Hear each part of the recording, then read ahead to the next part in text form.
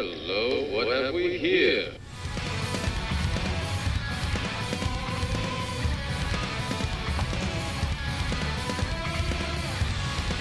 Welcome to IDP Nation, the place for IDP and draft coverage.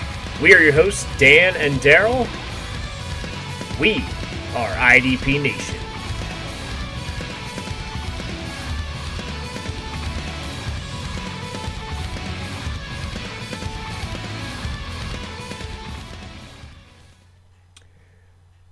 Dan and Daryl here, IDP Nation. Once again, we're back.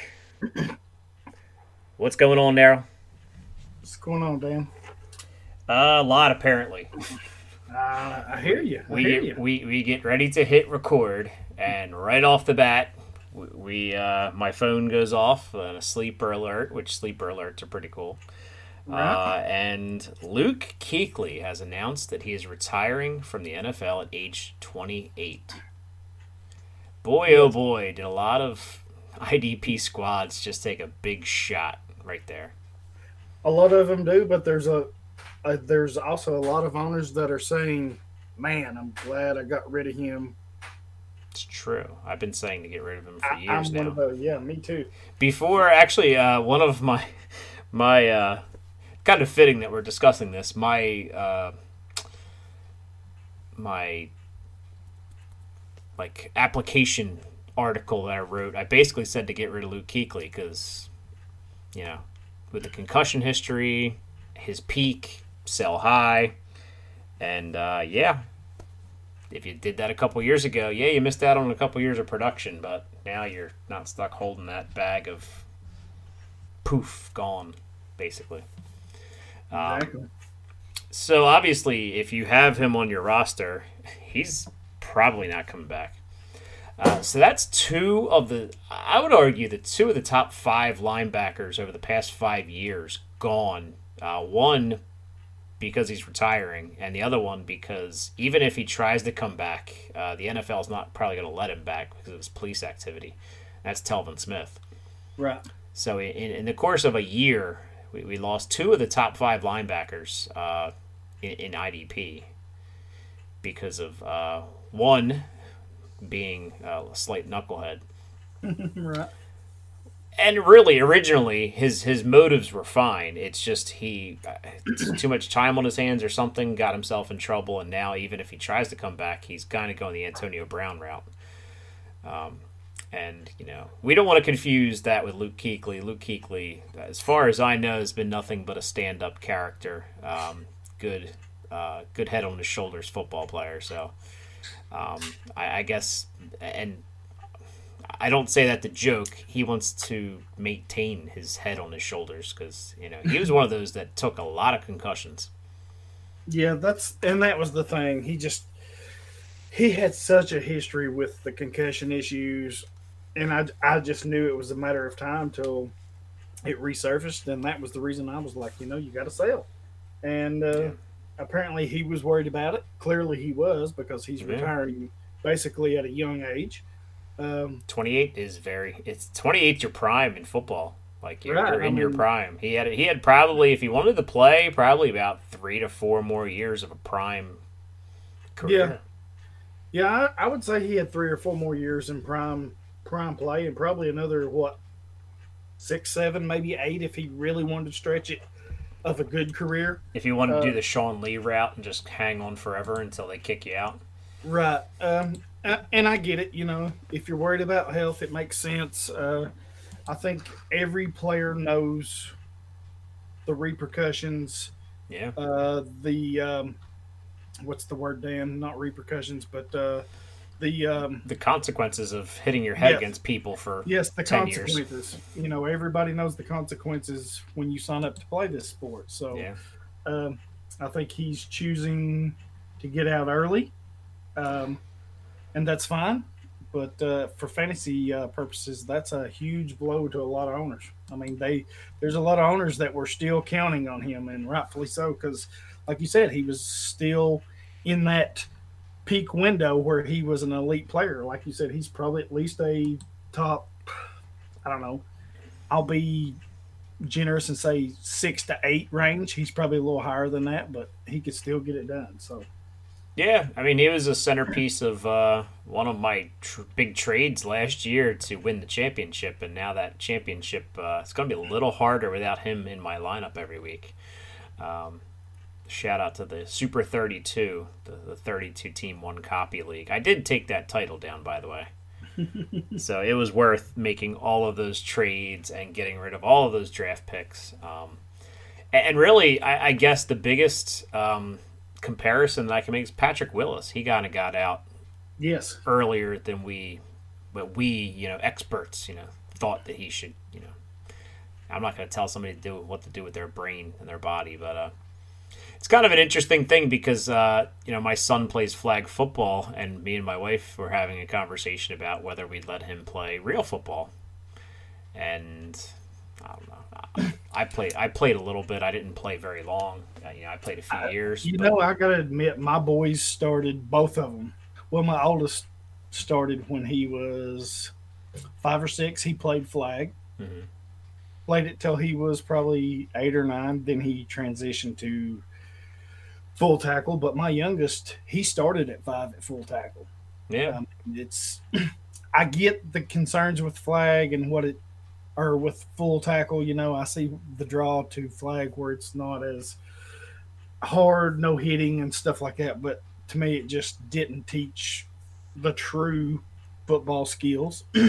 Well, yeah. I mean, it's teaching you to grab a flag. Right. And the blocking, you got your hands up on your shoulders. That's not how you block. Yeah. Well, you're not supposed to really block too much. I mean, well, true. In the league that my kids play in, it's an NFL flag football league. And they don't really, they're not really supposed to block. They're just supposed to, they can get in the way. And that's what it was here. But yeah, they're not really supposed to, put my their thought hands. was, if they want to play football, then I feel they should play it the right way. And yeah, luckily, none of them ever got hurt. They were both not to brag here, but they were both pretty good at the sport. Mm-hmm. One of them was a league MVP. One of them was a defensive MVP for the league. So they were pretty good. Didn't get any major injuries or anything. So it's like I said, I can see why Kuechly's getting out though, because it is that repetitive banging can cause damage. So yeah. So in Carolina, I think Shaq Thompson maybe steps into that role. I mean, they paid him in the during the season. They gave him a nice extension. What's the rookie that was there? Not Brian Burns. They had another guy. Well, Christian Miller's an outside linebacker too. Maybe that's who I'm thinking of. We can take a look at the depth chart and who can step up. I mean, obviously, free agency is yet to come. Right. How about this for a connection? The Carolina Panthers were terrible. Wouldn't Isaiah Simmons fit in very nice in that middle of that Carolina defense? Oh, man, would he ever. Ooh.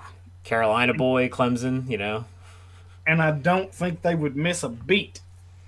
I really don't. I'll even say this. They may even be better with him. I don't know if he'd go that far yet. I'm telling you, Simmons is the real deal. He's played safety. I'm not saying Simmons isn't good. I'm saying Luke Kuechly is a veteran and Kuechly had the full package, the mental part of the game. I mean, if you hear some of the players talk about it, Kuechly's calling out the plays as they're running them. Yeah, that's pretty hard to do. And if you ever, I don't know if you have Amazon Prime or not, but the All or Nothing with the Panthers, and I'm not a Panther fan by any means. I know we have a couple fans that listen. Yeah, Eric H is a huge. Eric was he just he switched his Twitter logo and all like 2 seconds after the announcement. But you can't help but like Luke Kuechly watching that. He's just such a smart football player, and there are players in the team. I am not a Cam Newton fan at all whatsoever. It even made Cam Newton look good. So I mean, and Cam Newton's I don't get the theatrics with him and the fashion and stuff like that. Right. If he just played football. And I know that's a horrible thing to say because these people are people too. Right. But, you know, the things he does on, like, Thanksgiving where he walks around, hands out meals to people and stuff like that, like, that's the kind of stuff. He's a good dude. Okay? Right. He does give back to his community. He does stuff like that. I just can't take the extra stuff. The diva look at me stuff. The let me wear this ridiculous looking hat and I have a tailored outfit for every post game. Like That's exactly what I know. was thinking. The outfits, the hats. I'll take Fitzmagic wearing Deshaun Jackson's chain, glasses, and coat any day over Cam Newton. Sorry, but we got off track. But seriously though, if you never watched the All or Nothing, it's a good look inside of a team, and I really do like that series. I watched the one with the Cowboys too. I didn't watch the whole thing. I don't think I got through it. It was what I was watching on the plane ride to California, to Carolina. So it was good. You know, I had time, so I had nothing else to do. You know, but it just kind of showed. I mean, Carolina definitely is hurting, but they have a lot of veteran leadership on that team. I'm not sure about the specifics of contracts. I mean, you know, we're going to start diving into free agency here soon. I know me and you are up to our gills in draft stuff. Right. So, yeah. So, you know, huge news. Obviously, we had a whole plan of what to talk about, and that just kind of jumped up out of here. We were actually going to tape last night, but we forgot the college championship game was on. I think we would have been highly distracted, I think, if we tried to tape during that. So, better decision to tape tonight. We did make a good decision not to record there. Yeah. I mean, we would have just been like a watch-along, basically. Yeah. Something, do like something to wrestle with. Talk about the shows that's... you know, some people threw that at... Some people threw that idea out of you know, hitting, like, play on a game and trying to, like, you know, cover it like you're Tony Romo, like, you know. You know what? It'd be an interesting thing. Maybe one of these episodes during the off season, we can pick a game, and on Game Pass we can hit play at the same time, and we can just, you know. That would be cool. I think that would be a really good idea. Pat Summerall and John Madden here. I've got to be John Madden though. You're a little bigger. Oh. Shots fired. Oh. Shots fired. Oh, see, that's not nice. That's just some people like our banter. Some people do. Speaking of some people like our banter, check out our IDP Nation Twitter page. We've tweeted. I've tweeted. You've tweeted, retweeted. I've retweeted. We have a survey out there to get kind of the temperature of the listener. We want to make sure that we are bringing you the best show possible that you guys are interested in. Not just me and Daryl, because obviously me and Daryl can sometimes go on diatribes, and we have our own personal stuff we like to throw in there. But trying to get pinpointed, I know our in-season was a little shaky here. You know, especially down the stretch, we had some stuff come up. So we just want to hear what you guys want to hear, who you want to hear from. We got a couple feedbacks already. I think we got 7 or so. So if you guys want to give us some feedback, we've had some other people reach out and tell us some things as well. And trust me, last week's audio definitely was not the best. Somebody included get better mics for the college players. Unfortunately, I don't drive to their house and hold a microphone in front of them. Or else we'd have good equipment because, you know, I have a pretty decent mic, and Daryl now has a mic, so our audio should be good. I think just sometimes, you know, Cam was not at home. He was training for the East-West Shrine game. He was. And, you know, maybe he's like me. He has shitty internet, so, hey. Well, he's using it. I mean... I think the thing is, you know, we I guess maybe need to be more upfront, telling them we need a computer and Yeah, we need to work on that. We really Good do. connection, because if I think not, that's the worst one we had. I think everybody else has it been, was. Yeah, for the most part, has been pretty decent. So yeah, yeah. And for the most part, I mean, our I don't think we've had many hiccups since. I know I've had a couple people, a few months ago, I had somebody out and they found out there was something wrong with my internet. So they fixed it. I don't think we've had many issues. I think every once in a while, we'll freeze up. yeah, But that survey is out there. If you look at the IDP Nation Twitter page, I don't want to pin that tweet necessarily because we have our Podbean feed pinned there. I think that's maybe more important. right. So you guys can get the show if you're interested, or if you're a first-time listener. You want to find out where to subscribe, do that. Speaking of, while you're on Survey Monkey filling out our survey, telling us how great we are, you can go to Apple and give us a 5-star review. I haven't checked those out recently, but I will be checking here shortly. Give us 5 stars. Tell us what you like about the show so other people can read and find out. And check that out. We are going to take a look at what you guys have to say. Keep in mind that one question where there's check marks, you can check off more than one thing, and if you want, you don't have to just check off one thing.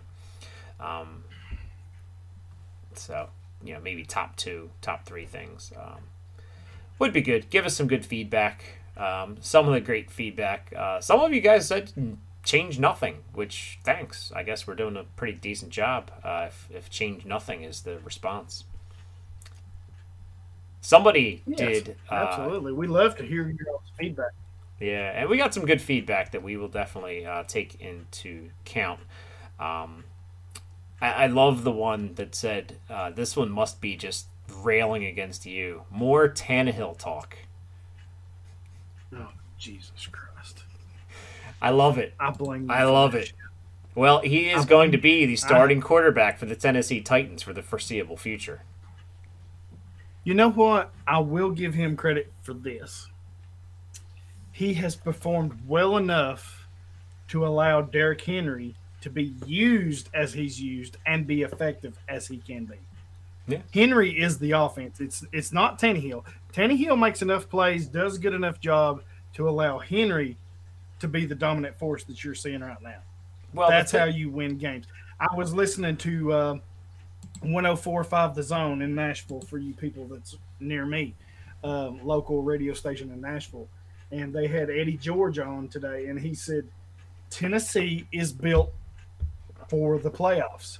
It's Tannehill has done great. This is his worst. Tannehill has done great, but you win playoff games running the ball and playing defense, and that's what Tennessee's doing. You just need somebody to alleviate a little pressure to make them think a little bit. Well, see, what Tannehill's been able to do that Mariota's not able to do is complete passes downfield. And that, you got to pick your poison. You got to pick your poison. Do you want to let up the big play, or do you want to play 8 in the box against Henry? And you really have to pick your poison. And Tannehill, in the games where people have stacked the box, has done enough, either getting in the hands of A.J. Brown and letting him just take people down, or, Khalif Raymond or whoever caught the big touchdown that really just ended that game pretty much. Yeah, that was a dagger in the early part of that game. But Henry is I'm telling you, he's big dudes like that are not supposed to run that fast and that hard for 4 quarters. Yeah. He really has been wearing down the defenses. And for him to I'll give him credit. 4 quarters, that's a lot. I'll give him credit. You should. Know what? You've been against him for a while, and I have. He is the rushing leader. He's run for 180 yards in 4 games. I'm still not. I'm especially not buying him in fantasy this year because his price tag is through the roof right now. Oh, Jesus Christ! You're gonna blow it. I mean, believe me, I know, and I'm gonna call that. I'm going to call out one of our good friends, Ivan Leal. He currently has Henry in the league, and he is playing on my fandom huge time right now. He is asking for the moon for Henry right now. So, yeah. That's why I get it. I do. Yeah. That's why I don't play fantasy football with my heart, because if I had a team full of Seahawks, they'd be sitting at home right now. So I said it before you could. So I just inquired. I was like, "Hey, man, what do you want for him, man?" Yeah, I know how it goes. But anyway, let's get this ship back on track here. We do want you to fill out that survey. We would love you to give us 5 stars on Apple. Sir. And we also, we got some other things. We'll get to those. Just if you heard the interview last week and just gave up, we're all by our lonesome, the two of us here. We're kind of our own deal. Yeah, you may have heard the new intro, which I don't know. I'm still playing around with it, but we got some things in the works. We have some things working. Maybe put it up a donation box, maybe kind of help us out so we can keep this thing going. And we got some other things in the works, so we got some big ideas coming. Yeah, if you're an advertiser, there's Podbean ads, I guess you could fill out. Stuff like that. Yep. We have some other stuff we're playing around with to kind of accommodate some of the feedback, so that way you can find what you want, and maybe some extra shows. I don't want to say bonus shows, because there'll just be extra shows when. One of the things we're toying around with is if we have a college interview, maybe just having that as a separate show instead of trying to do that, and that way, if you like that sort of thing, you can go check it out, and then or we can maybe throw a couple questions in afterwards. Just basically trying to give you guys what you want and give you an option if you don't want to hear something. I mean, obviously, we want you to listen to every episode, and every second that we have, every trashing of whoever, and every Go Hawks. I know some of you hate the Seahawks, but everything that we have to say, obviously, is gold. But we just want to give the people what they want, right? And still have our own show, of course. But it's still our show, but it's everybody's show. Got to give back to people. Absolutely. You're still over there, Anyway. What?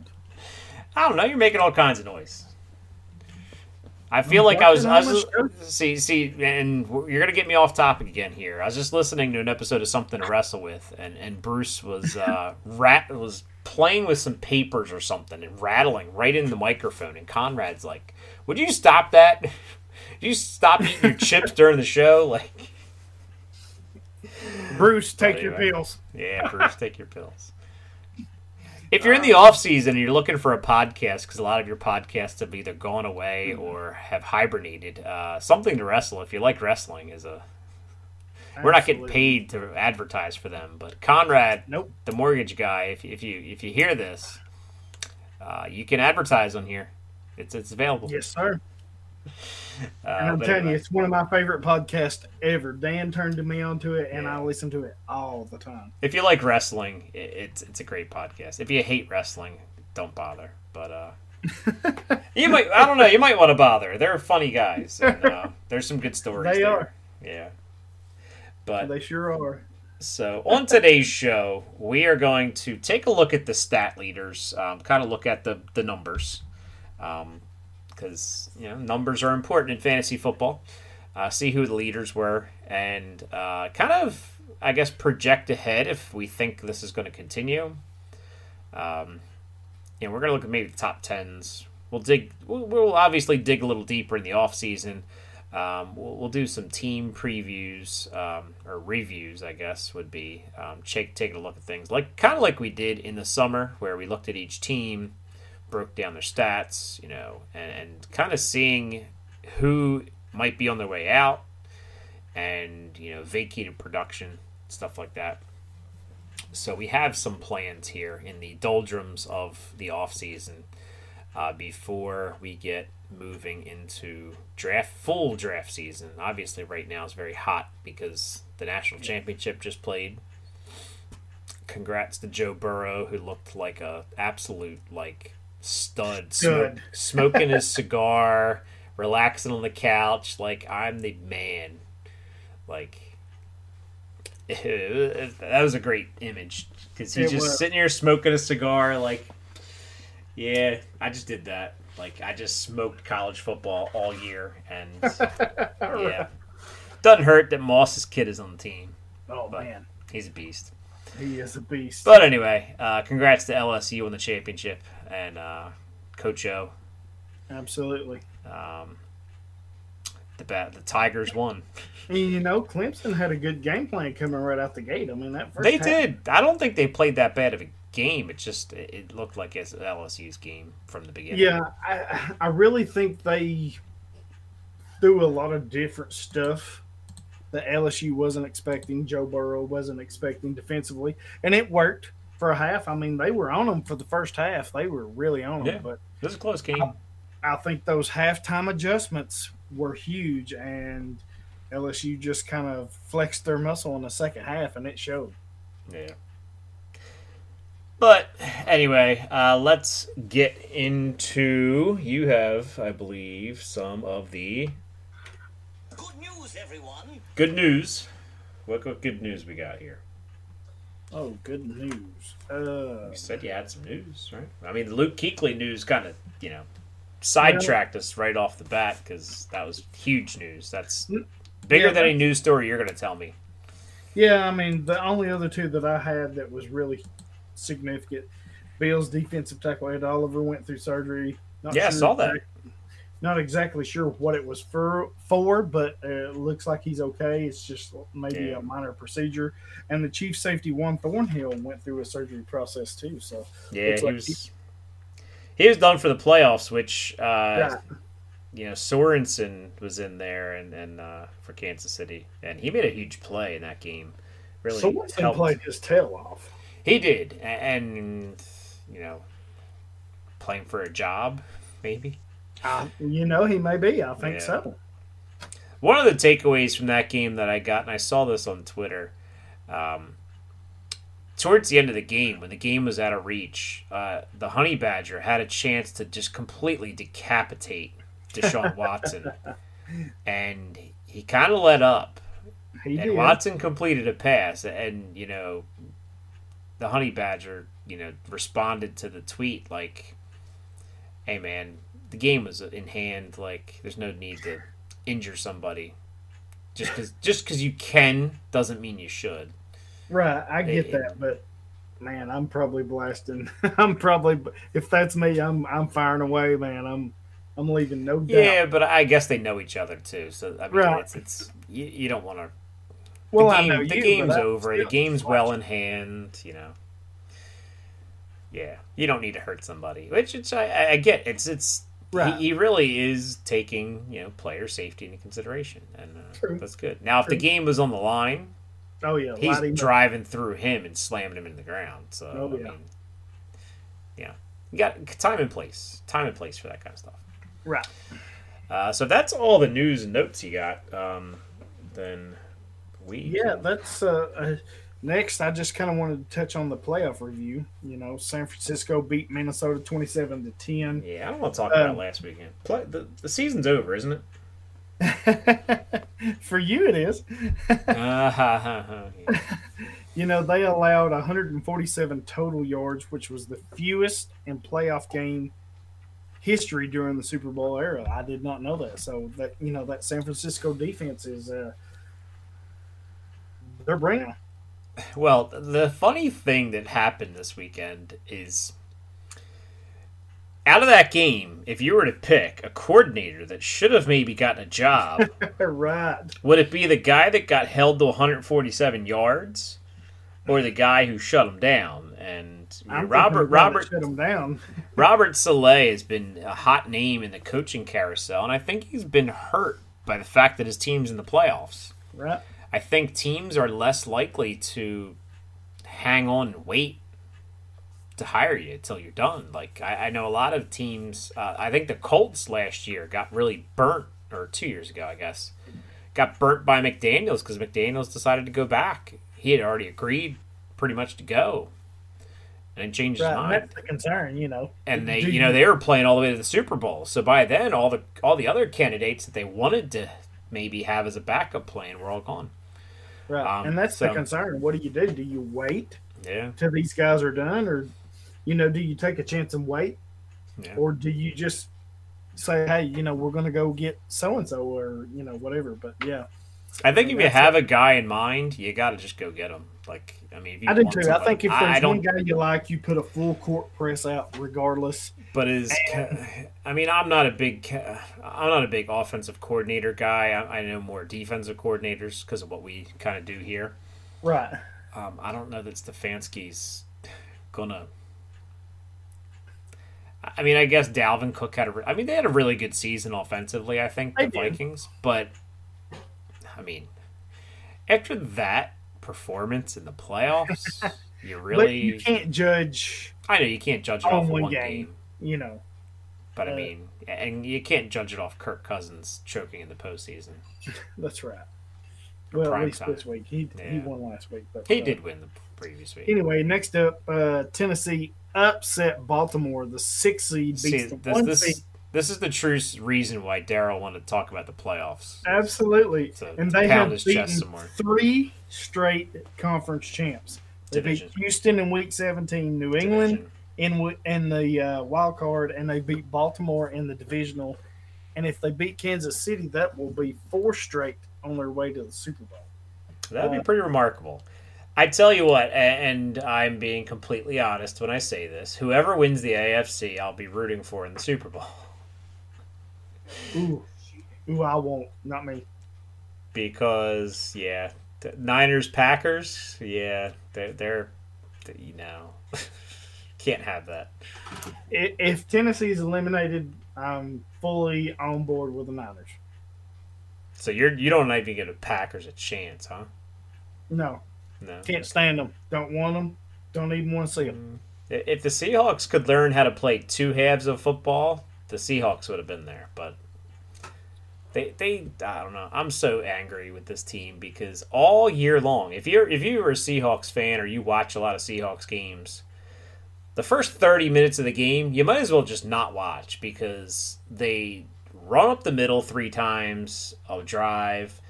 They do dumb stuff on defense. They don't know how to cover anybody. If I'm a defensive coordinator on the Packers, what skill position player do you think you might want to cover? I would think the best receiver on the team, but hey, that's just me. You would think. King Money, Devontae Adams would be pretty high up on your priority list of covering. And you put the equivalent of burnt toast, Trey Flowers, on Devontae Adams all night. And then you have a rookie, Ugo Amadi, and no offense to Ugo, he hasn't really had a lot of playing time. But why on the last play, you're one of your last plays of the game, why don't you have Shaquille Griffin on him all night? I don't know. Makes no sense to me. Let Marquez Valdez-Scantling beat you. Let Geronimo Allison beat you if he can. Who's the other guy? The Lazard King beat you if he can. Yeah, Let Jimmy Graham beat you if he can. Which apparently he couldn't because he was short. But but they gave it to him anyway. I'm not complaining. I don't like to complain about the refs game because both teams get blown calls all over the place. I do make comments at my house when things happen that I see that aren't called. But I don't ever like to be that fan that's complaining about the refs after the game because it just makes you look like an idiot. So, I don't know. Seahawks fans, you lost the game. You should have come out in the first half and played real football instead of the second half. Russell can't do it all. He tries like hell. And He does. He tries like hell, and he almost gets it done almost every time. I mean, he gets it done 90% of the time. However, Right. down the stretch, 2 big games, just wasn't able to get done. I knew when we punted it was over. Yeah, I did too. And I told hated you, it. It's like, don't do it. But yeah, I told you, Mina Kimes. She Yeah. she tweeted, "Really, we're punting." She's a great follow. She's a Seahawks fan, so and Of course she she's is. very transparent about that on Twitter. But yeah, she's a good follow during Seahawks games because she's always got something funny to say. right. She covers the rest of the NFL too, but Oh yeah, Kansas City. What a well, Houston. I thought that game was over. They're down 24-0 and come back and just blasted them 51-31. don't check our Instagram page. Which, by the way, we have an IDP Nation Pod Instagram page. You can follow as well. I'm going to try to post some videos and things up there. Maybe we'll take some videos while we're recording, just to throw up there, Right. just to be a little more interactive. Try and give you some other ways to take in IDP advice. Maybe we'll do some quick hits on players or something. We won't be as fancy as our what are they, the Dynasty or Factory quick takes. Those are well done. But we'll just talk about some guys. You don't have to look at my ugly mug, I guess. or I don't know. I'll point it at the play you're watching. I don't know. We'll watch a game together or something. Anyway. Yeah, we'll have to do that. I like. So I put up on the Instagram page a picture of the Texans, figuring I put something up about your King Henry in the morning, so I figured I'd throw something up about the Texans, and I did not claim the game was over. I said they were on their way, or almost came out like gangbusters if they can hold on, which they did not. Because Patrick Mahomes is the man. No, they sure did. So he might not be the Yeah, MVP, they got rolling, man. It was. but Lamar Jackson definitely isn't the MVP. Lamar Jackson didn't play terrible in that game. It's just Tennessee's defense. Their receivers He did couldn't not. catch a cold. He put up some. He had 500 yards Yeah, I offense mean, they by put himself. up some huge numbers. Lamar did. Yeah. And I think I saw something they had. What was it? 7 or 8 drives that ended inside Tennessee's 35, and you only scored 12 points. I mean, Justin Tucker, man. when you do that, you got to score more points than that. Yeah. And it didn't win for them. I mean, did not do the deed there. So Yeah. So obviously you don't But, need to talk. so I already it's covered the Bay. Packers. Yeah. NFC doesn't exist.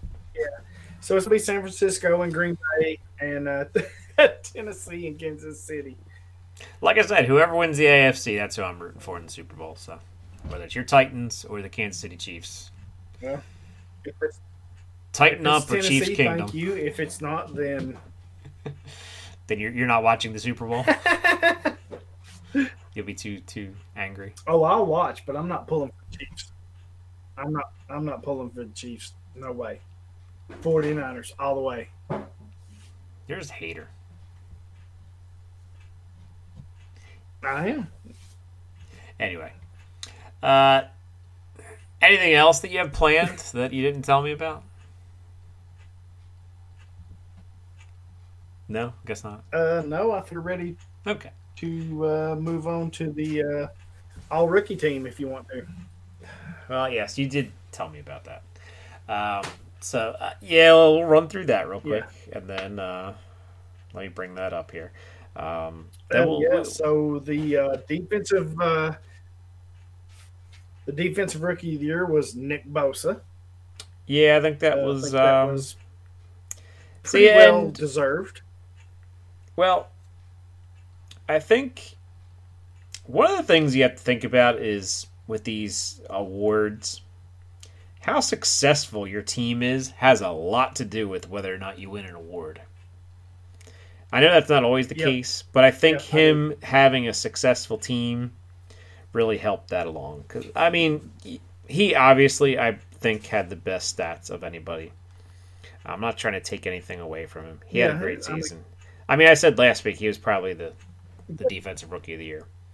I think if Devin Bush didn't get benched, it seems like, right, or became a rotational player the second half of the season, I think it would be Bush in a landslide. But I don't know, for whatever reason, Pittsburgh changed up their scheme.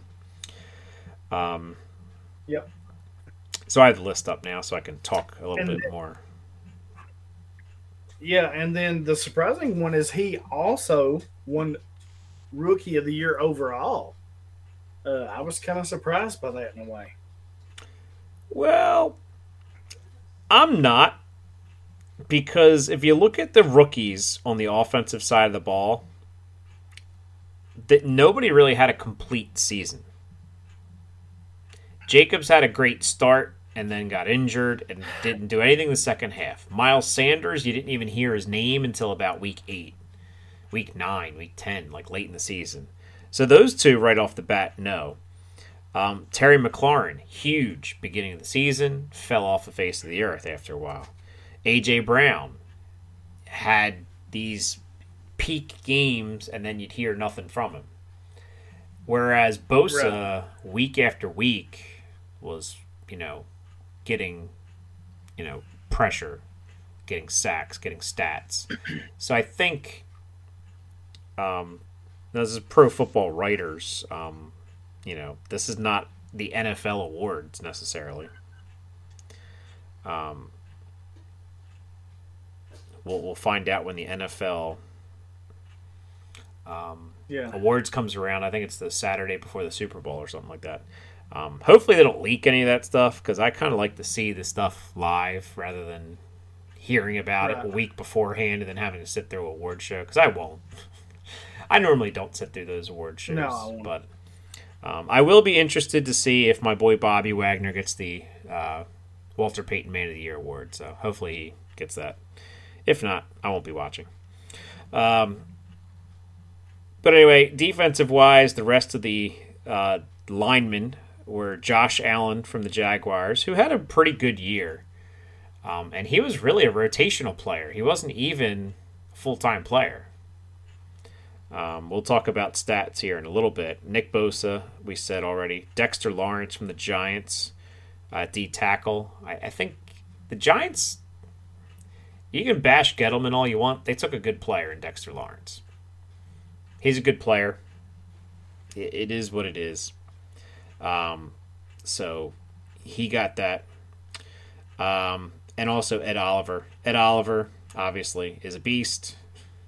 We know Darryl has his love affair for Ed Oliver. Moving on to linebacker. 3 good linebackers that really produced, and especially down the stretch for 2 of them.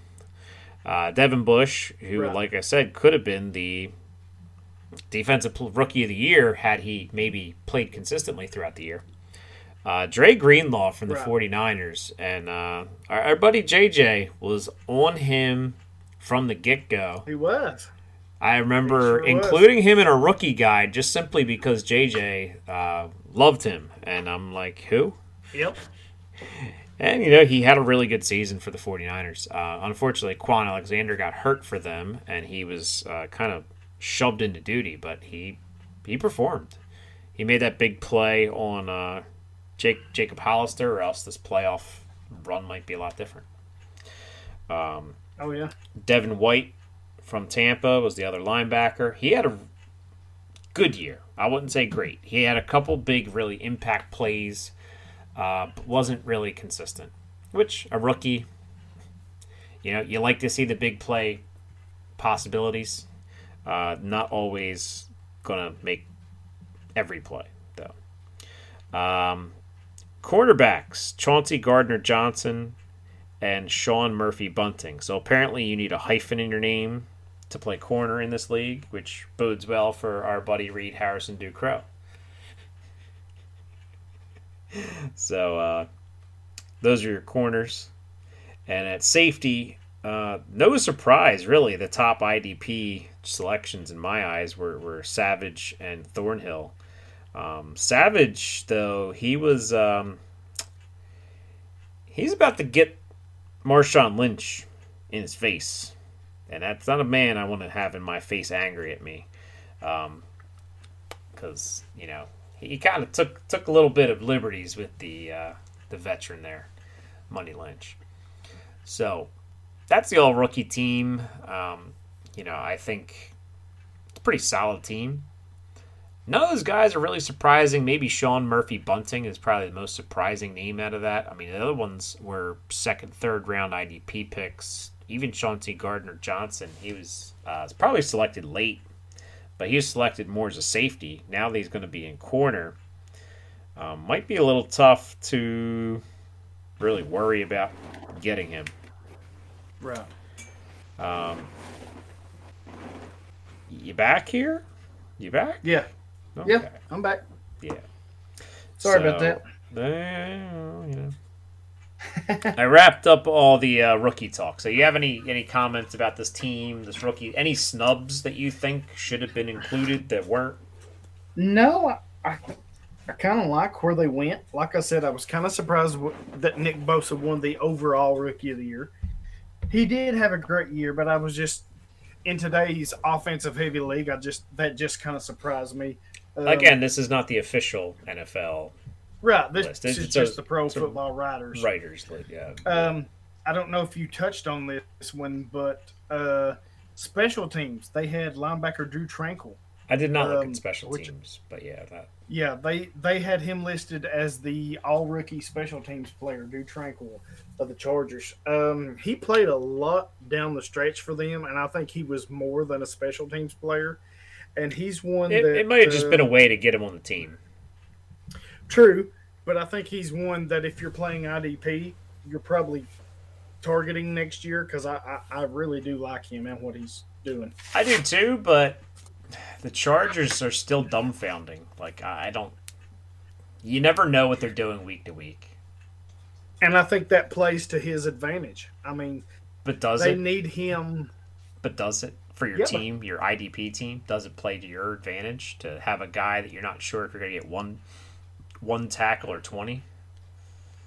I think you can count on him. I think it's more of an indictment on their offense. You don't know what's going on because you don't know what Rivers is doing. Antonio Gates, while he's old and kind of washed up, he's retired. Melvin Gordon, what's he doing next year? There's a lot. I get all that, but I'm just talking about their team as a whole. Like when they have no linebacker, so they need him. The last 6 weeks of the season, you had some good weeks from him and some bad weeks from him. And the bad week, I think, was championship week. He had a really bad week. I'm not saying you should just sell him, but I'm saying, can you really rely on him as your, one of your top options? He's a good depth piece, I think. No, I'm not saying that, but I think he's a good buy low piece. I think he's going to put up good enough numbers that if you can buy him low enough that the value's there. If you can buy him low, but yeah, if you can buy him low. All right, so that wraps up that. If you got nothing else to say, nope, good. Transitioning into, I know who's not on that list, by the way. Before we officially transition, LJ Collier. So thanks for drafting first round. I would have been I would have been better off. I would have been better mentally if they took DK Metcalf with that first pick and then took Collier in the second round, because then I would be mentally okay. They got the stud wide receiver, which DK looks like a stud. Gosh, boy, does he ever. Ooh. But LJ Collier, he was inactive half the season. I don't know if it was because of injury or just it had to be because of injury, because they need people on the field to rotate in and out, obviously. Clowney's out there playing with a busted gut, basically. And I think Cody Barton is the guy to own in Seattle. Linebacker-wise, absolutely. I think if KJ Wright does decide to move on, I think it's Cody Barton. And I was dead wrong about him. I'll freely admit. I know somebody called me out on that last summer about my love for Ben Burr-Kirvin. Right. You know, when it came down to it, Ben Burke-Irvin, I think, is a practice squad player or a backup. I think he's a practice squad. I don't think he's even on the regular squad. And Cody Barton was in there starting when Kendricks went out injured. So he didn't play bad. Didn't play great. Didn't play great, but didn't play bad. I didn't really watch the game again. I don't really want to watch that game again, so I probably won't. So getting into today's topic, we're going to go through the stats. And we're talking NFL stats. We're not talking necessarily fantasy points, but how do you score fantasy points? You score fantasy points by getting tackles and sacks and fumble recoveries and forced fumbles and interceptions. And before we jump into this, had an interesting conversation in one of my leagues. It was about another league. It wasn't really about the league that we were in, but argument over forced fumbles and fumble recoveries. Which one should be scored higher? And people were arguing that the fumble recovery is the actual change of possession, like an interception. So that should be higher. And some people were arguing, well, the forced fumble, if you don't bust it out of there, that should be scored higher. I'm like, why don't we just, make them both the same and, big play. Like, I know you're a big play fan, so like, why not do forced fumbles, fumble recoveries, interceptions, all 6 points each? I agree. That makes it nice and easy. They're all potential. The forced fumble, I get not being as important because it doesn't necessarily change possession. But that peanut punch, man, that's a skill. It's a skill, the Peanut Tillman punch, like that is a skill that some players have, and we'll take a look at some of these guys that have that skill, that demonstrated that skill. And then you got some guys that just have some dumb luck that are right place, right time, pick up the ball and either take it to the house or, end up with other stuff. So that's an interesting one. And same with tackles, or not tackles, sacks and tackles for loss and QB hits. Like, a lot of debate. And maybe we'll have a roundtable discussion. Maybe we can, I don't know how that would work if we have like 6 people trying to talk over each other. But it'd be an interesting roundtable to talk about scoring and what pluses and minuses about your scoring are good, bad, indifferent. We spend a lot of time, and I spend a lot of time talking to people about their scoring because it's so important to their league and the decisions that I am trying to advise you on. If I don't know your scoring, it's a little hard for me to give you good advice. So that's why we normally pry for some more information. If you are asking for information, just some basic stuff like how much, is it big play where you got 6 points per turnover? Is it is it balanced where you have D tackles, we have everything in defense scoring about the same?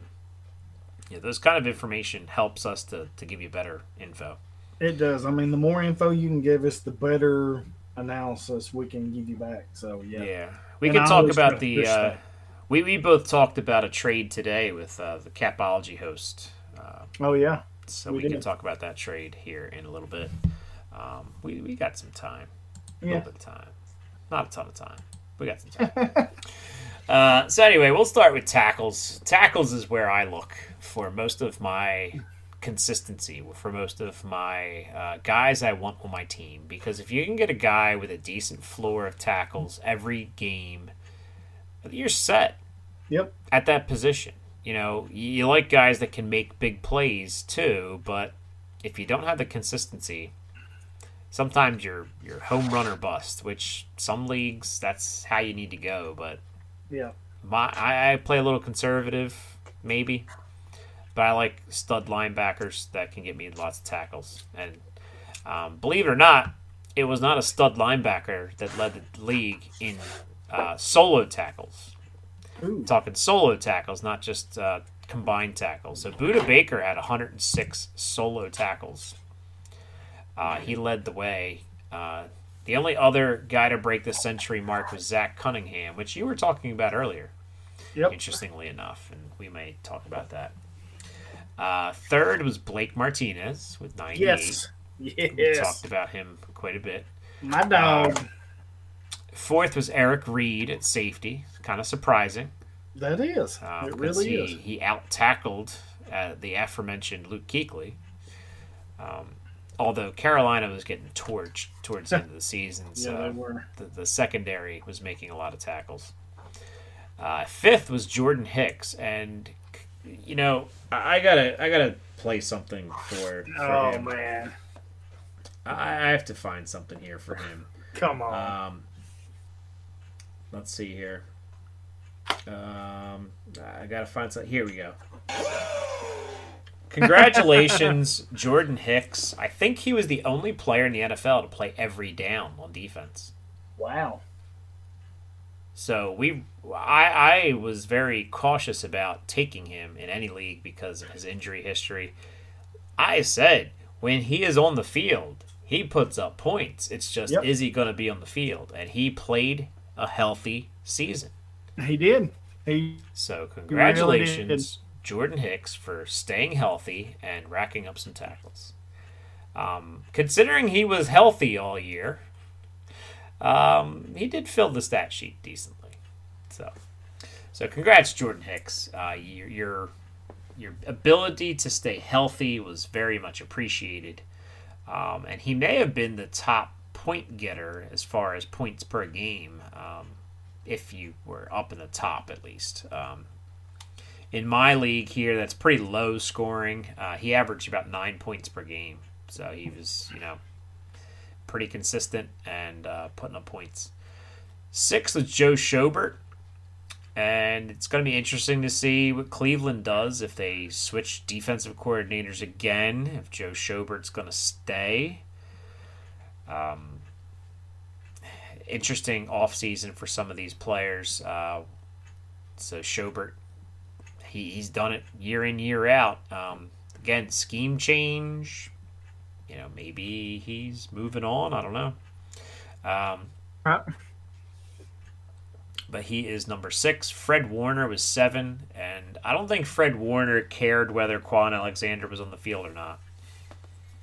I think he did pick up some extra stats, I think, when Alexander was not on the field, but I don't think it mattered. Number 8, Demario Davis. We've been digging his grave for a few years now. Yeah. I know last year particularly, I got him for nothing. I think I traded him for some rookie that somebody was really high on. I don't think the rookie panned out. Maybe he did. I don't know. But I was like, yeah, he's a solid, 87 tackles this season. Not too much in the way of any other stats, but, had a good season. He was really down the stretch for the Saints, made a lot of big plays. Not enough to keep them going, but moving on, number 9, Bobby Wagner. Bobby, my boy. Bobby Wagner led the league in combined tackles because he had 72 assisted tackles. Wow. You got to think the Seattle stat crew was very generous there. Yeah. Because that's, I don't know. We'll look at assisted tackles here in a minute. There's a couple other guys that are up there. But 72 seems ridiculous. He had 86 solos. Now, granted, when you watch Seahawks games, he's always around the ball. Yep. And number 10, which is where we're going to stop at number 10, is Jalen Smith with 84 solo tackles. He was the better linebacker between him and Van Der Esch. And I know a lot of people debated that back and forth in the preseason. Van Der Esch's injuries obviously hampered him all year long. But Jalen Smith was a better linebacker this year. Better stats-wise. Better player. Even when he was healthy, I think Jalen Smith was outplaying him. So that was tackles. So we'll move on to our next category, tackles for loss. So these are the guys, most of these guys are probably going to be your in-the-trenches guys, but your sack masters as well, getting behind the line. So for tackle for loss leaders, we had Aaron Donald leading the way. So even though he had a pretty pedestrian season by probably his own standards, by my standards for him. 19 tackles for loss, which is, out of his 28 tackles, 19 of them were for loss. So he's playing behind the line of scrimmage. Right. He only had 12 sacks this year, and it seems, I know your article, you're going to boast about that. We'll have that conversation about that. Shaq Barrett had 18 tackles for loss, was in second. Do you believe in Shaq Barrett going forward after the season? Man, he started the season out like gangbusters. Actually, he played gangbusters all year, but that was the question. Do you believe Barrett's going to continue? Do you think he's going to do this all season? I kind of, at first, I was like, I don't know. But the more I watched him, he fits that system to a T with David and Devin White behind him and them getting some better secondary play. I like Barrett. I think if they can, and I think one thing that helped him is Ndamukong Suh being there too. If they can keep that core group in place, I like Barrett going forward. Does he have that record-breaking season again this year? Maybe not, but I think he's one of the leaders. I do. I think he has another great season. I'm going to sell high because he came very close to that 20 sack magic number that you throw around there. So I'm going to say he regresses. So sell high on Shaq Barrett, and I think this is the time to cash out. Honestly, you paid nothing for Shaq Barrett this season, probably, right? Because unless you traded for him in season, cash out. Get one of these first or second round picks and take a stud like Chase Young. Somebody with a pedigree.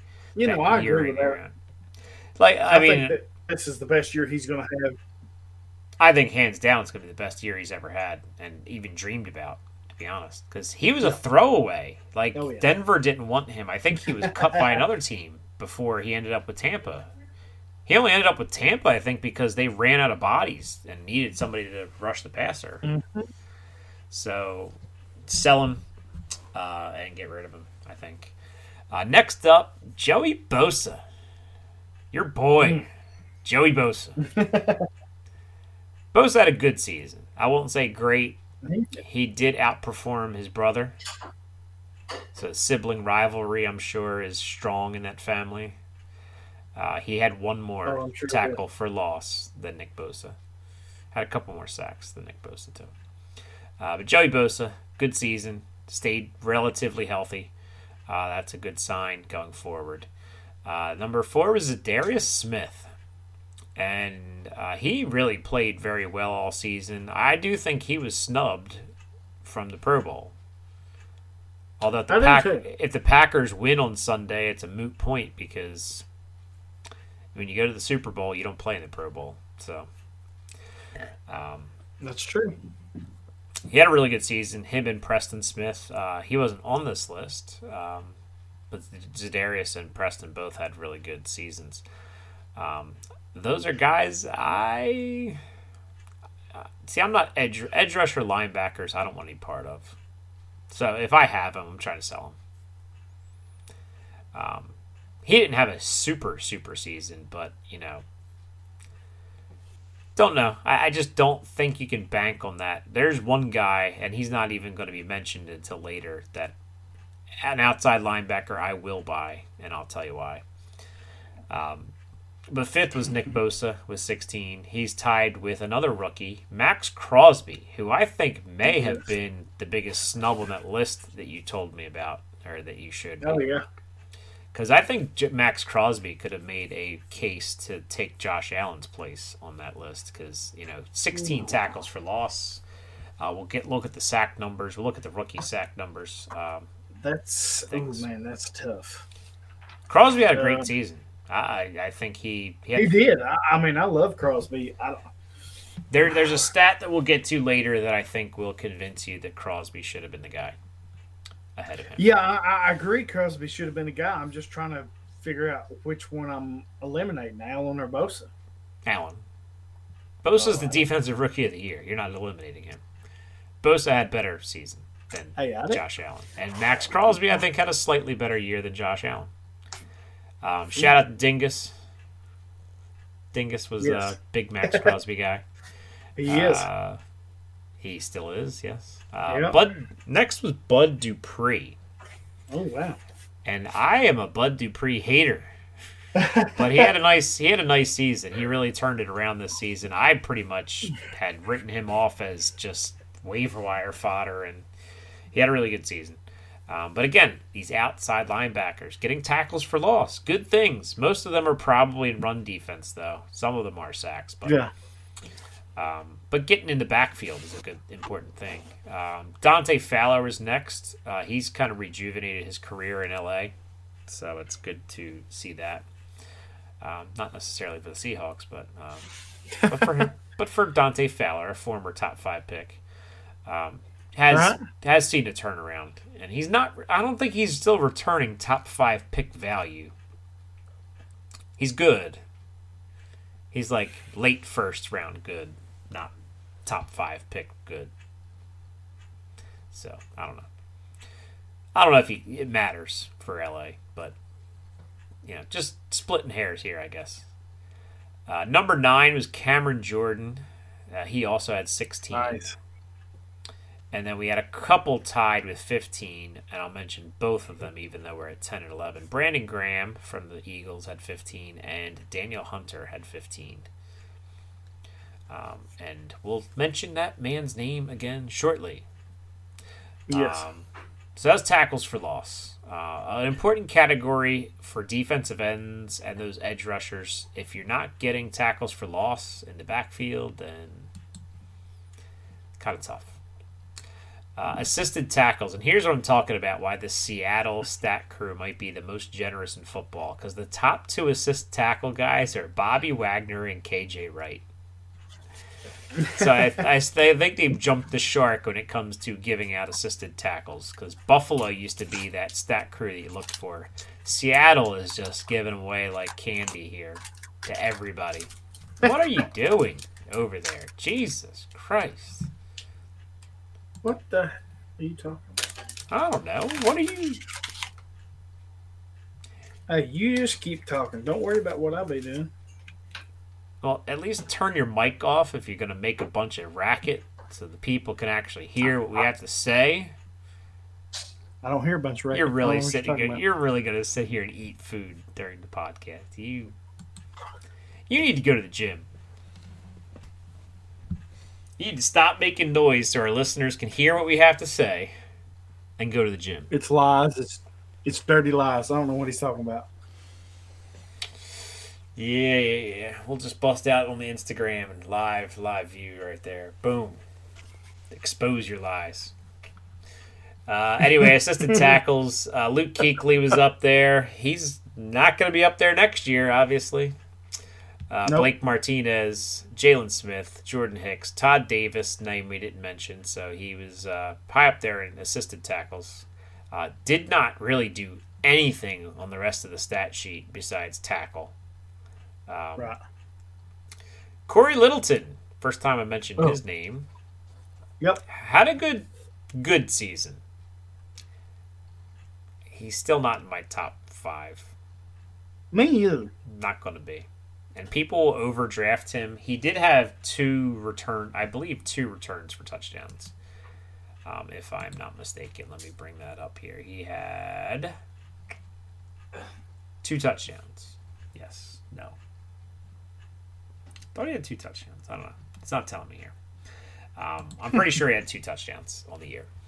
And that impacts your fantasy. I'll see if I can find it. But the one was a terrible pass by Kyler Murray that landed between his, numbers, and it was an easy walk to the end zone. The other one was a fumble recovery, I'm pretty sure. He did do that very well. He was in the right place, right time for those things. But Corey Littleton there, again, I am not a huge fan of him. Me neither. A lot of his value is going to depend on where he lands in the offseason. Somebody is going to give him a lot of money.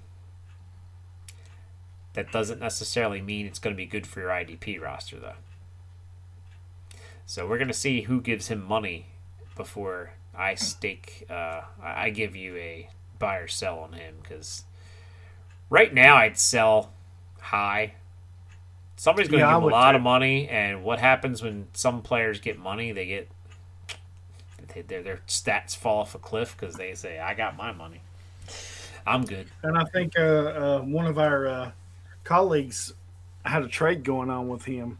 I'm just not crazy about him. I think I would ask for more. I'm not. I mean, he is an LB1. Don't get me wrong. But he's not a high LB1, and I don't really have a long-term... I don't love him long-term. Me either. You know, I look at him like Alec Ogletree fell off the face of the earth. He could be another one of those that has a few good seasons and then falls off the face of the earth. Speaking of, not falling off the face of the earth, but this is an Atlanta linebacker that's not named Deion Jones. Devondre Campbell. And you could argue Devondre Campbell had a better year than Deion Jones. But look at Deion Jones' stats. He didn't have a terrible year. He just didn't really do anything but tackle. So kind of similar to Todd Davis. He didn't have as many tackles as Todd Davis. But Deion Jones, a little disappointing. Still a guy I want on my team. And number 10 was Tremaine Edmonds with 51 assists. So the Buffalo stat crew did help out. Conspicuous by his absence, I see no Matt Milano. I know he's a darling of some people. I'm not big on him either, but that's just me. So getting into the specials categories, the turnover categories. Fumble recoveries. Right place, right time. Not necessarily meaning you're a good player, by the way. No. Just because you're near the ball doesn't mean you're a good player. Because unless you forced it, it's not really your fumble. But Von Bell had 5 fumble recoveries. Talk about right place, right time. If to get 5 of those in a season, it's pretty remarkable. DeForest Buckner had 4. I'm sure he may have caused 2 of them that he recovered. Devin Bush had 4. Corey Littleton had 4. Ndamukong Suh had 4. TJ Watt had 4. And we'll talk about Watt a little bit more in a minute because we'll be highlighting his real stud year at a certain position or a certain stat. Devin White was 7th. I believe he had a couple of touchdowns. One was off a fumble recovery. Justin Bethel from the Patriots, that New England defense that was a stud defense early in the season. The dude only had 12 total tackles all year, but 3 fumble recoveries. Talk about Johnny on the spot. Does nothing but fumble recovery, basically. Right. That's crazy. 12 tackles all season. Averaged you 1 point per fantasy week, but had 3 fumble recoveries. So he's worthless, basically, because you're banking on a fumble recovery to make your week. That ain't happening. Right. 9th was Minka Fitzpatrick, who he turned that Pittsburgh team around by himself, even without a quarterback. Yep. He really did plug them in. I mean, they gave up a first for him and ended up winning a bunch of games, which hurt Miami a little bit, but they still got a pretty decent first-round pick. And then number 10 was Justin Houston. Actually, tied with 3. We'll go down the list a little bit more. Marlon Humphrey was tied with 3. Chandler Jones tied with 3. Jordan Poyer tied with 3. So, again, that's kind of a lucky stat. Right place, right time. You fall on the ball. You muscle it away from somebody under the pile. Now we're getting to the stat, that peanut punch stat, that strip, the forced fumble. This is what I like to look at because it shows the ability to make plays. And we got a bunch of guys on here that we've already talked about. Some of them we'll talk about again. But the top 2 linebackers in my mind this year are the 2 guys leading the way in this category, Chandler Jones and TJ Watt. Yep. They both had phenomenal seasons. And TJ Watt, I said I'd talk about him a little later. He's the one outside linebacker that I think I want because he was consistent this year. He was, and that was a knock on him. That was my biggest knock on him, is he was not consistent. Now, he did have a 3.5-point game against the Chargers and a 3.5-point game against the Browns, but besides that, you're getting like 8 or 9 points a week. There's only 2-3 games this season he didn't have a sack or a half a sack. Like, he had sacks almost every single game this season, or at least a half. So I'm buying TJ Watt if I can get him. I probably can't get him for cheap because he does so much. He is a big name. He's got that Watt last name, which helps. Name cachet. It does. I don't want to trade him, though. If I'm a person who wants to maybe cash in on that Watt last name, I don't really think you should. No. Nope. Because I think as bad as Pittsburgh was this year, they're going to improve. And TJ Watt's that building block on the defense. It's going to help them get there, I think. I think TJ Watt, Cameron Hayward, Javon Hargrave, Devin Bush, not White, Minkah Fitzpatrick, and Joe Hayden are kind of that crew. The rest of the parts could probably be changed out for something else, but that 5 or 6 guys are going to be that nucleus of that team on defense. Next up was Shaq Barrett with 6. When you hit the quarterback a lot, chances are you can force a fumble. So he got 6 of those. Right. Ryan Anderson had 5 forced fumbles. Not a name we mentioned at all. Kind of blitzing linebacker from Washington. Jadeveon Clowney had 4. There's a bunch with 4, so I'm just going to rattle off the names of 4 from here on out because Clowney got a lot of heat. He only had 3 sacks this year, though. Like, I feel like he was such a big get for the Seahawks, but then he flashed in some games. In some games, he was invisible. Right. But anyway, Max Crosby had 4. Bud Dupree had 4. Malcolm Jenkins, Matt Judon, Khalil Mack, even though his year was considered to be awful. Whitney Merciless had 4. Yannick Ngakoue had 4. Jordan Poyer had 4. Logan Ryan had 4. Terrell Suggs had 4, even though he missed a couple games. Right. Kawan Williams from San Francisco also had 4, and that's the list with 4.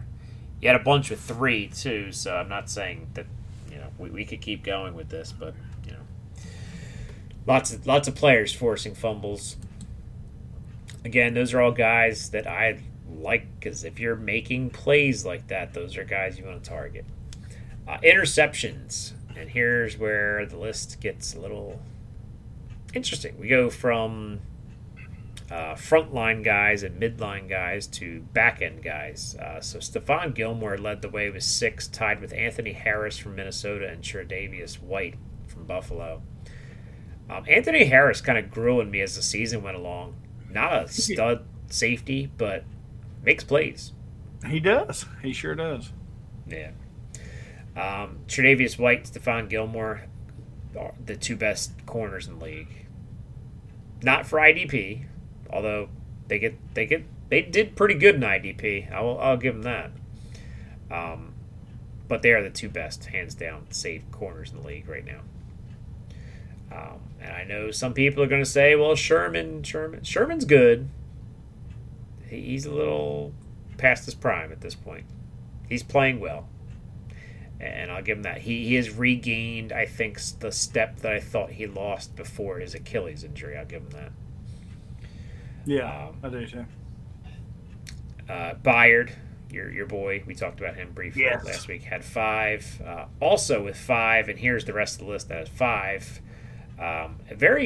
Normally you have one guy far and away and the rest kind of catching up. This was a pretty condensed list. Like it's pretty much chunked. You have Byard with 5, Minkah with 5, Joe Hayden with 5, J.C. Jackson from the Patriots with 5, Janoris Jenkins, who switched teams after making a insensitive slur. And New Orleans is looking to re-up him. He's a good player, man. I mean, good player, just needs to... I mean, he did a boneheaded thing and said something he shouldn't have, and it kind of... Yeah, but then he didn't even backpedal from it. He kind of just was like, it's no big deal. You know what? One of our colleagues, DFF Madman, said something. And it kind of stuck with me. If you really based your own buys and sells on what they do off the field, it's a fantasy game. You're playing for what they do on the field. You can't really penalize them for what they do off the field. Well, it's a corner, so I'll cut bait and get somebody else. Of course you will. Of course you will. Because it's a corner. Who cares? You suck. Kevin King with 5. Darius Leonard had 5. And we didn't mention him on any of these lists because he missed some time with injury. He really did have a good season. He averaged 10 points per game fantasy-wise. So he's one of the top fantasy producers, just not in the top lists because he missed so much time with his concussion. Right. There was mumblings about him discussing possibly stepping away when he had this concussion issue, and he came out and said, no, that's not true. Right. But you got to think, if you're missing multiple weeks from a concussion, something's going on, and it's not good. But moving on, Devin McCourty had 5, Marcus Peters had 5. And that's the list. A lot of guys with 4, a lot of guys with 3. But we'd be here all day. We don't have that kind of time right now. The money stat that I know a lot of people take stock in when they are selecting players for IDP, defensive ends especially, sacks. Yes. And I look at defense, and I like to see a guy with a lot of sacks on my team. Oh, yeah. But anyway, Shaq Barrett, of course, led the way, tied with Chandler Jones with 19 apiece. Cameron Jordan, 15.5. So he signed a big mega deal in the offseason. He didn't rest on his laurels at all. He went after it. Danielle Hunter, we talked about him earlier, 14.5. He was tied with TJ Watt with 14.5. With Zadarius Smith with 13.5. Aaron Donald had 12. So he led defensive tackles in sacks, but you just expect so much more from him. Preston Smith was next with 12. So the Smith brothers, not related, but Smith brothers in Green Bay. Joey Bosa.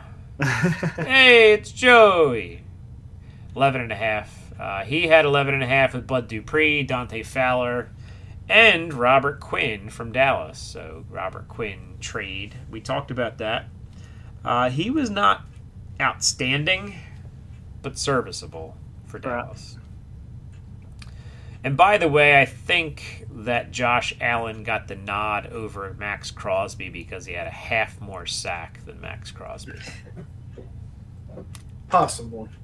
But I would argue that those four forced fumbles were more valuable than half a sack. I would agree. Allen had 2 forced fumbles. So the extra 2 forced fumbles for me puts him above Josh Allen. So I'm putting Crosby in my all-rookie team and taking out Josh Allen. Don't at me.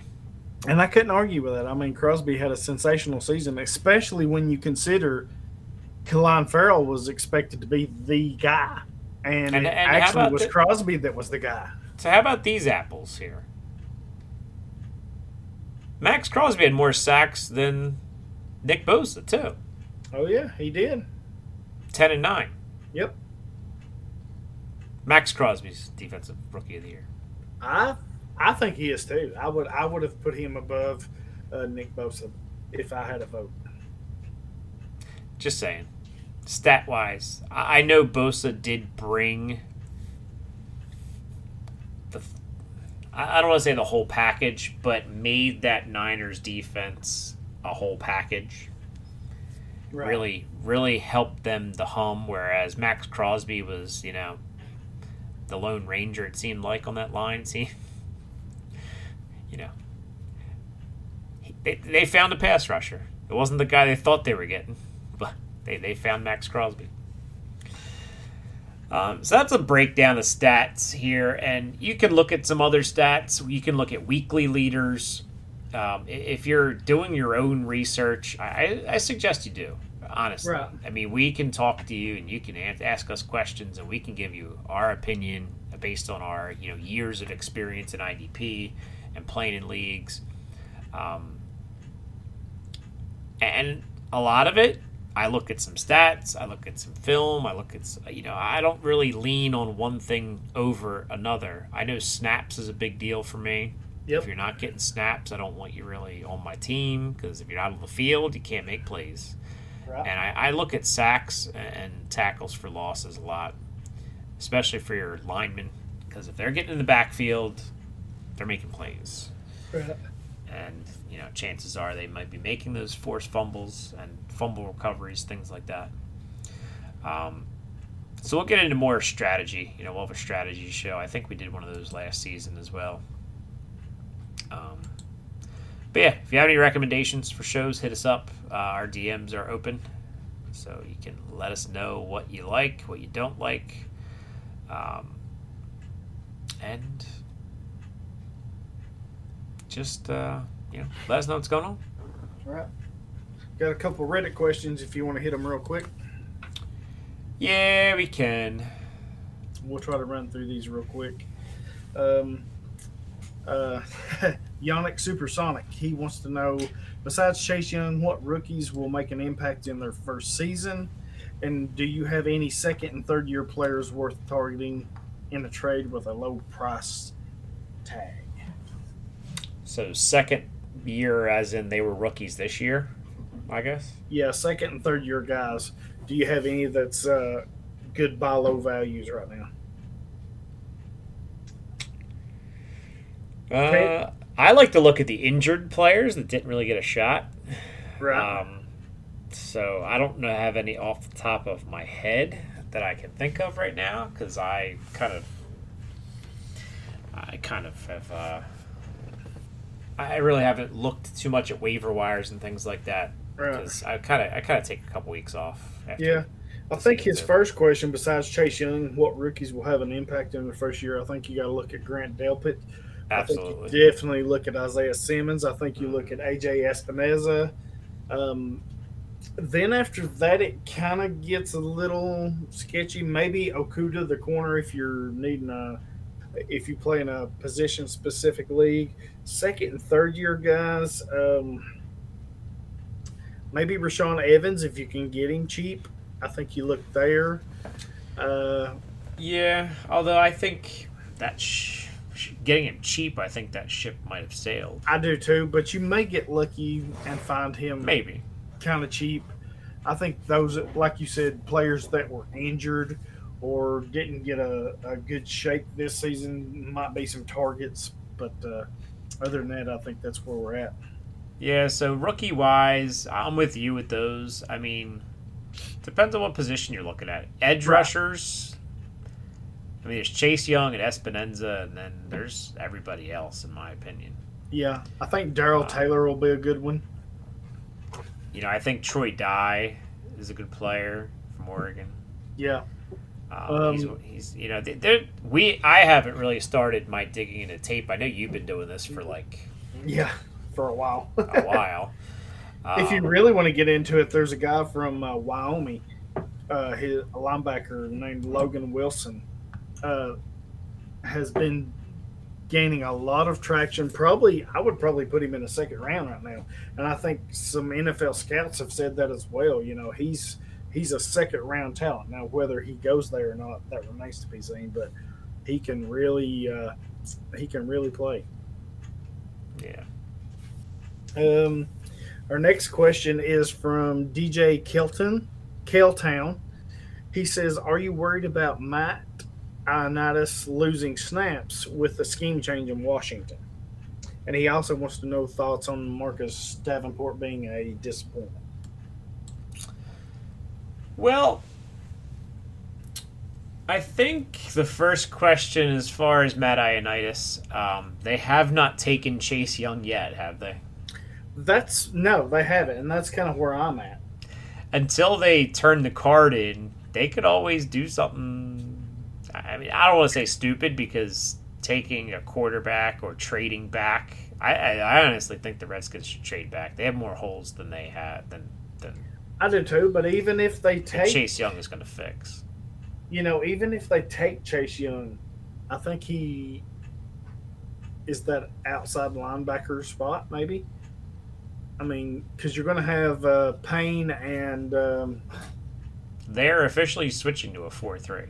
yes, you're going to have Payne and maybe Allen as D tackles. Allen may play defensive end with Kerrigan, and then you're going to have Sweat as an outside linebacker or defensive end. I'm with you. Until they take Chase Young, I'm not worried right now. Until they turn the card in and they don't trade. Right. Because I think very well there might be a team crazy enough to trade up for Tua. I think that team could be the Miami Dolphins. And you got to remember, what are they going to do with Kerrigan? They may let him go because he's kind of been of a disappointment this year. So well, I think we discussed this with Waltner, and he said the cap hit's kind of severe for Kerrigan, isn't it? I think maybe, but so I think he's there. I just think you'll see anyway. I think you'll see like a 4-guy rotation in there if they take Young, which they should if they're staying there. I think then you let Kerrigan and Ioannidis. I mean, they're going to play defensive end, right? Edge rusher, whatever. Like they're going to be on the line, right? You're not going to have. I mean, even Kerrigan, he doesn't drop into coverage barely at all. No, he's like a situational pass rusher. So yeah, and I think you'll see them hand the reins over to the 2 young guys eventually. Ioannidis is going to lose some snaps, I think, either way. And I think Ioannidis can kind of kick inside at times. So yeah, but who are you going to? I mean, I know you're going to rotate through, but Payne and Allen, are you really going to take those guys off the field? Right. In major situations? No, you're going to have them in there on third downs. Where Ioannidis, third downs is probably a big for him this past year. Right. Because he'd go on the line and have Sweat and Kerrigan rushing too. So, I mean, I think either way you look at it, if Young is drafted by the Redskins, Ioannidis' playing time goes down. I think unless you keep saying like it's a done deal that Kerrigan's going to get dropped, and I think that's not a done. I think Kerrigan's around for next year, and then maybe he moves on. I mean, I don't know that he's done, but I'm kind of like you. This year, maybe he sticks, then he's gone. But you've got a front 4 with Payne, Allen, Sweat, and if you draft Young, you're going to have Young there. I mean, that's about as good as a front 4. Taking Young out of the equation and just looking at who's there now, you're looking at 3 guys that will probably rotate around. So you have Kerrigan, Ioannidis, and Sweat. Sweat's snap counts should increase this year. Being a rookie, they didn't really play him a lot, it seemed like. So Sweat's numbers should come up. Right. And Ioannidis' and Kerrigan's will probably come down.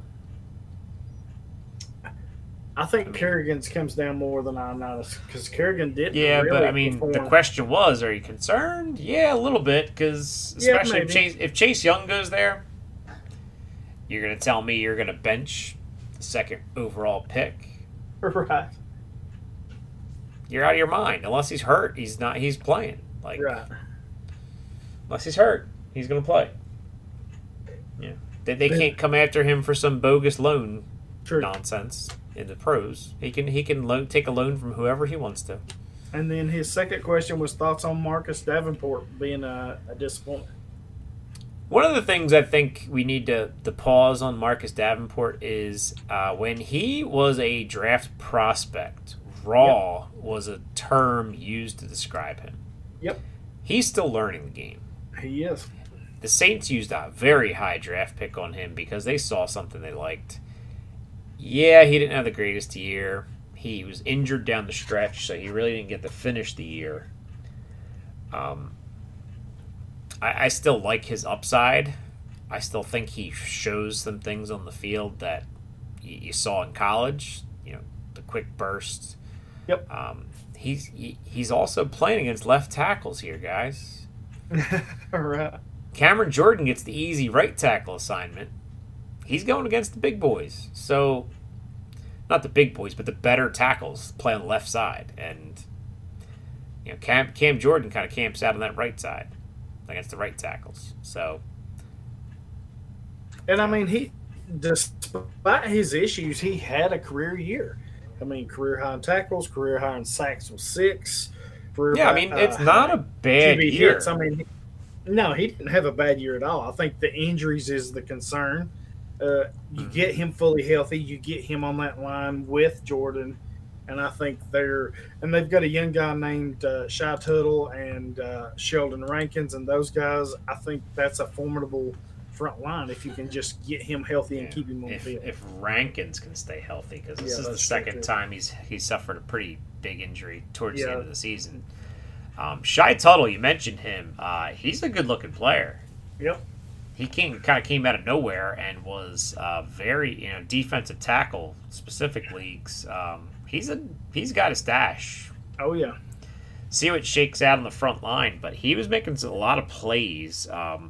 Maybe not huge for IDP, but if you're making plays, the coaches take notice of that kind of stuff. And if you're making plays, they're gonna put you out there. I agree. I mean, he had the big interception return, had some sacks, had a lot of pressures.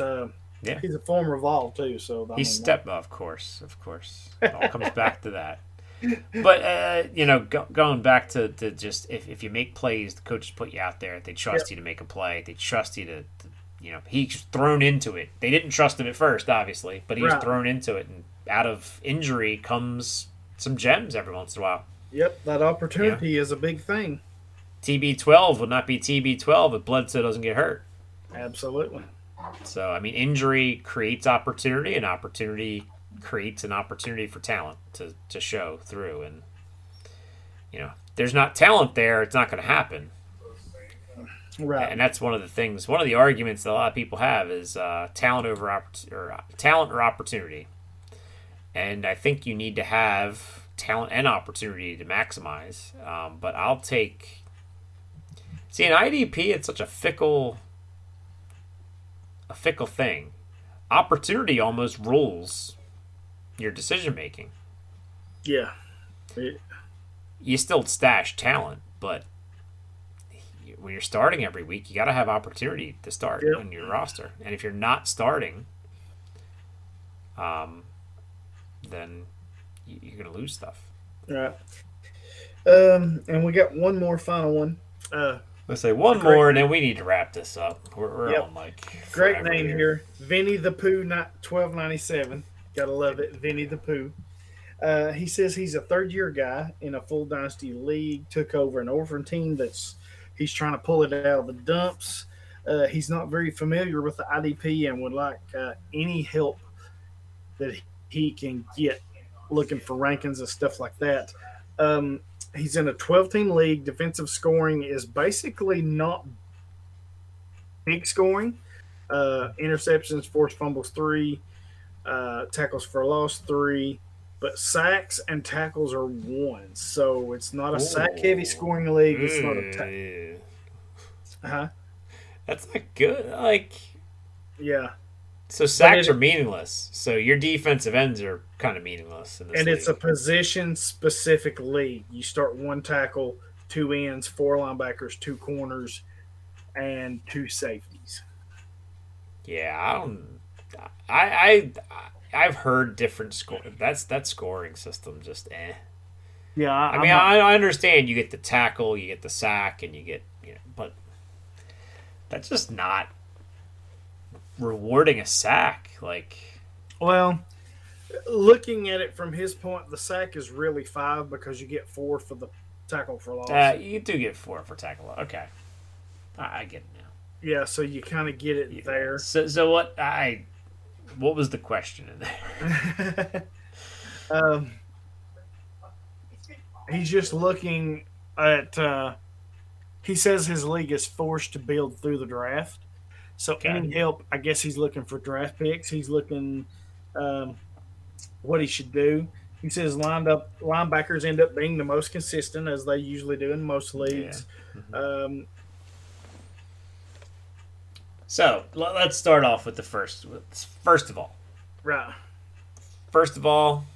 listen to IDP Nation. Yes, absolutely. That's the first recommendation, because we will be bringing the draft coverage, IDP coverage, all off season, every week, Yep. almost every week. I think with his scoring, I guess he's wanting help through the draft, so you got to look at your linebackers first. Isaiah Simmons, of course, David Woodward of Utah State, Logan Wilson of So hold on, freeze before we get into like throwing names at the dude. He needs to listen to IDP Nation. He needs to follow Daryl. Then maybe follow me after that. Follow IDP Nation on Twitter. Go sign up on our Instagram page. yes, Fill out the survey. But in reality, he needs to not worry about who he's drafting right this second. right. It is a long process from now until August or April. I'm sorry, not August. April 23rd is when the draft actually happens. Unless your draft is happening tomorrow. Sounds like it's not. I mean, if it is happening soon, then obviously reach out to us and we'll try to help you out the best we can. We don't even have the full list of people that have declared. Like, we still have decisions between the Clemson guys. Are they coming out? Yep. NTN and Higgins, and I know those are offensive guys, but really those offensive guys are going to make a big impact on how further down the IDPs get pushed. Because NTN and Higgins are probably going to go above any IDP that is going to come off the board. You could maybe argue Chase Young. I'm not sure you can argue anybody else over. There is such, and I know a lot of these guys like Chuba Hubbard went back to school. I think Najee Harris went back to school. A lot of these guys went back to school, and I'm not them. But I mean, I guess if you can stay in school, I should be promoting staying in school, getting your degree. But millions of dollar signs in front of my face, I don't think I could say no. Especially, I think these guys are getting told they're going to be drafted late and not get paid as much as if they stay in school, blow up, and this other class, this 2021 class, which is now that stock nicely. that stock is coming up for a lot of those guys that are they're going to be higher draft picks. But there is so many talented offensive players in this draft. If you're in a super flex league, Joe Burrow's going 1. No matter what, I think. Some people might argue that, but in super flex, you need the quarterbacks. You got a whole host of running backs, a whole host of wide receivers still, even with some people going back to school. I mean, you're looking 10 deep before you're even thinking about taking an IDP, I think. Yeah, I mean, I know like you might disagree with me on that, but there is such elite offensive talent in this draft, and there is. I think this is definitely where last year was the defensive sort of the draft. Last year was very top heavy. In a way, it was, but there was a lot of good depth pieces, but a lot of the depth pieces that were, I want to say, the way the drafts went for me, you had your top-heavy pieces that produced, and then you had your flyer guys, like your last pick of, Max Crosby. Lots of, Savage and Thornhill worked out. Those were taken pretty high, but it was pretty top-heavy. And I think a lot of your IDP drafts are going to be like that because a lot of times these teams don't want to trust a rookie to be out there, especially in the back end. where things are so important. Right. But yeah, and I want to just I mean, obviously, reaching out for help is always something we're willing to do. It's a little early on in the process. I haven't even watched half my film. I've watched. It's super early. It's super early. You know, these bowl games coming up. Keep an eye on those. Because draft hype will get into full swing. You know, combine comes around, that kind of stuff. You know, you're looking at 3 big dates coming up, or 3 big weekends coming up for draft stock. The Shrine Game and the NLPA Bowl this weekend. Senior Bowl too. Well, hold your horses here, because that's the following weekend. This weekend is the Shrine Game and the NFLPA Bowl. So those gentlemen that are playing in those games, this is their chance to shine, and the people that shine, their stock will go up. Right. The people that look terrible, their stock will come down. We got a couple of former guests on these games, so we'll be paying a close eye to them, and hopefully they perform and get their stock up a little bit. Then the Senior Bowl you mentioned before you cut me off here. Senior Bowl has single-handedly propped up some of these guys. You know, you look at the New York Giants apparently only know how to draft Senior Bowl quarterbacks. They've done it for the past 3 years. Marcus Davenport made his stake of being a first-round pick at the Senior Bowl. He had the tape to make him a high pick, a day 2 pick. And then the Senior Bowl propped him up into that first round. What's his name? DJ Chark. Yes. Had an amazing catch in the Senior Bowl a couple years. I think it was 2 years ago, right? Yes, 2 years ago. So the guys that shine, they're playing against the best talent in college. That's a pretty good indication of, can they shine in that game? If they can shine in that game, they can probably translate that over to the pros. Because you're playing with people that are going to be pros next year. Right. So some of these small school guys that, you knock because they're small school guy, if they can show it here, then they got the talent to make it to the next level. If they get burnt and torched, then it might be a tough road. Right. Now, granted, it's very... The rules for these games are kind of, you're only allowed to blitz a certain amount of time, like some of this crazy stuff that they do. Some of it's not real. I would say it's not real football, but it's not, traditional football, I guess, is what I want to say. It is real football. Anyway, and then the last weekend, I was saying for these guys, the combine is, love it or hate it, whether you're a stat guy or you crunch these, algorithms and you look at all the player profile stuff. I don't really look at all that. I look at your 40 time. I like watching the drills.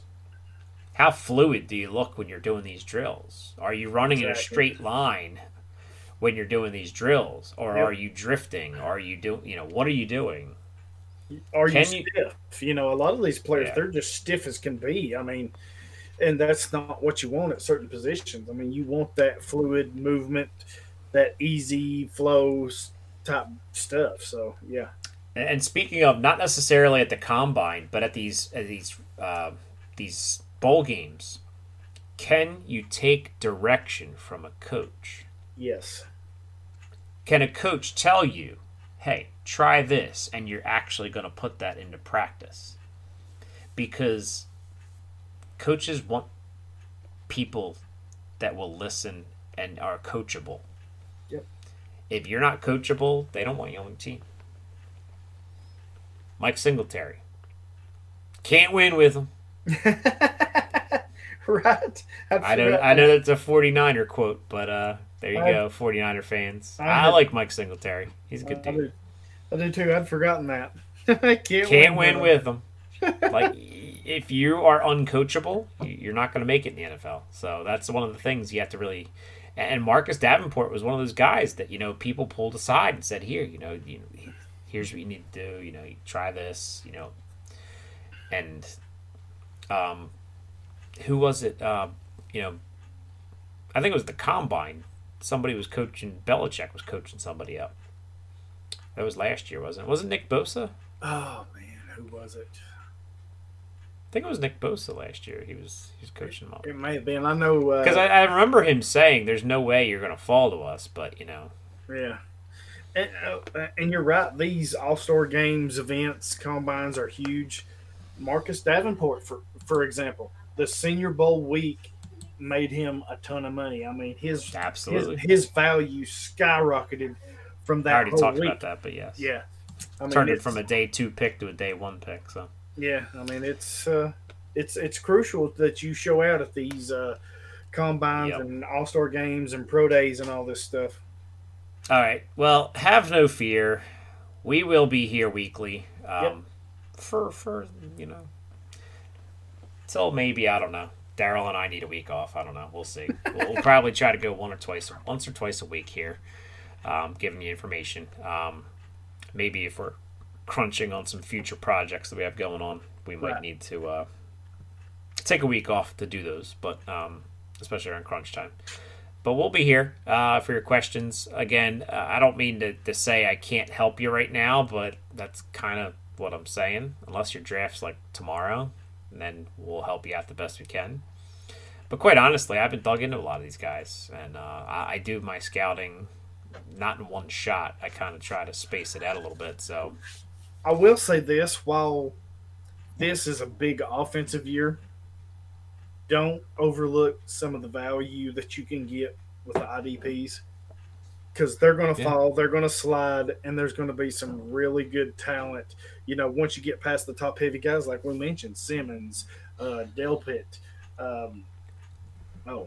My mind just went blank. But anyway, those big guys up front, don't concentrate so much on them, because there's going to be a lot of good talent that slides late in drafts, in your rookie drafts, that are going to be really good. And keep it tuned here, because we will be the ones to tell you about these guys. Absolutely. We will get you dialed in and help you all we can. Yep. Before we get out of here, myfantasyfootballshirt.com is your place to get your IDP Nation t-shirt. So t-shirt, coffee mug. And Valentine's Day is almost exactly a month away. True. There's nothing your wife would want more than an IDP Nation t-shirt. That's exactly right. While she's sipping coffee out of her IDP Nation cup. That's true. So help us out. I know we've asked for a lot of help. Some of it is free help. Yep. 5-star and Survey Monkey, and some of it is compensated by hooking us up with some merchandise purchases. Hey, it's a shirt. Like, you get something. That's right. It is something. It's not just throwing money into a abyss. You get something out of the deal. There you go. So check out myfantasyfootballshirt.com.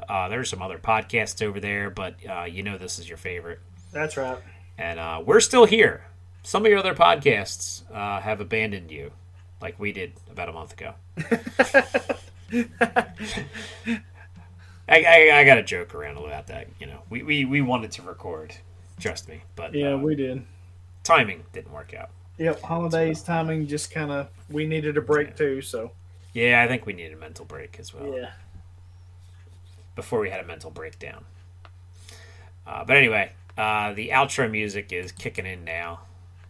Raise your hand if your team is still in the playoffs. Woo! I'll have my comments for you off air. Raise your hand. So I don't have to edit them out. Raise your hand. I don't care that my team's out of the playoffs. Go Hawks anyway. Tighten up. I'm not a fair weather fan. I'm with them win or lose. Say it, Dan. Tighten up. I want to hear you say it. Tighten up. AFC up. I'll hedge my bets that way. Good night now. Later. We'll see you all next week. Peace. 2 hours, almost. Awesome.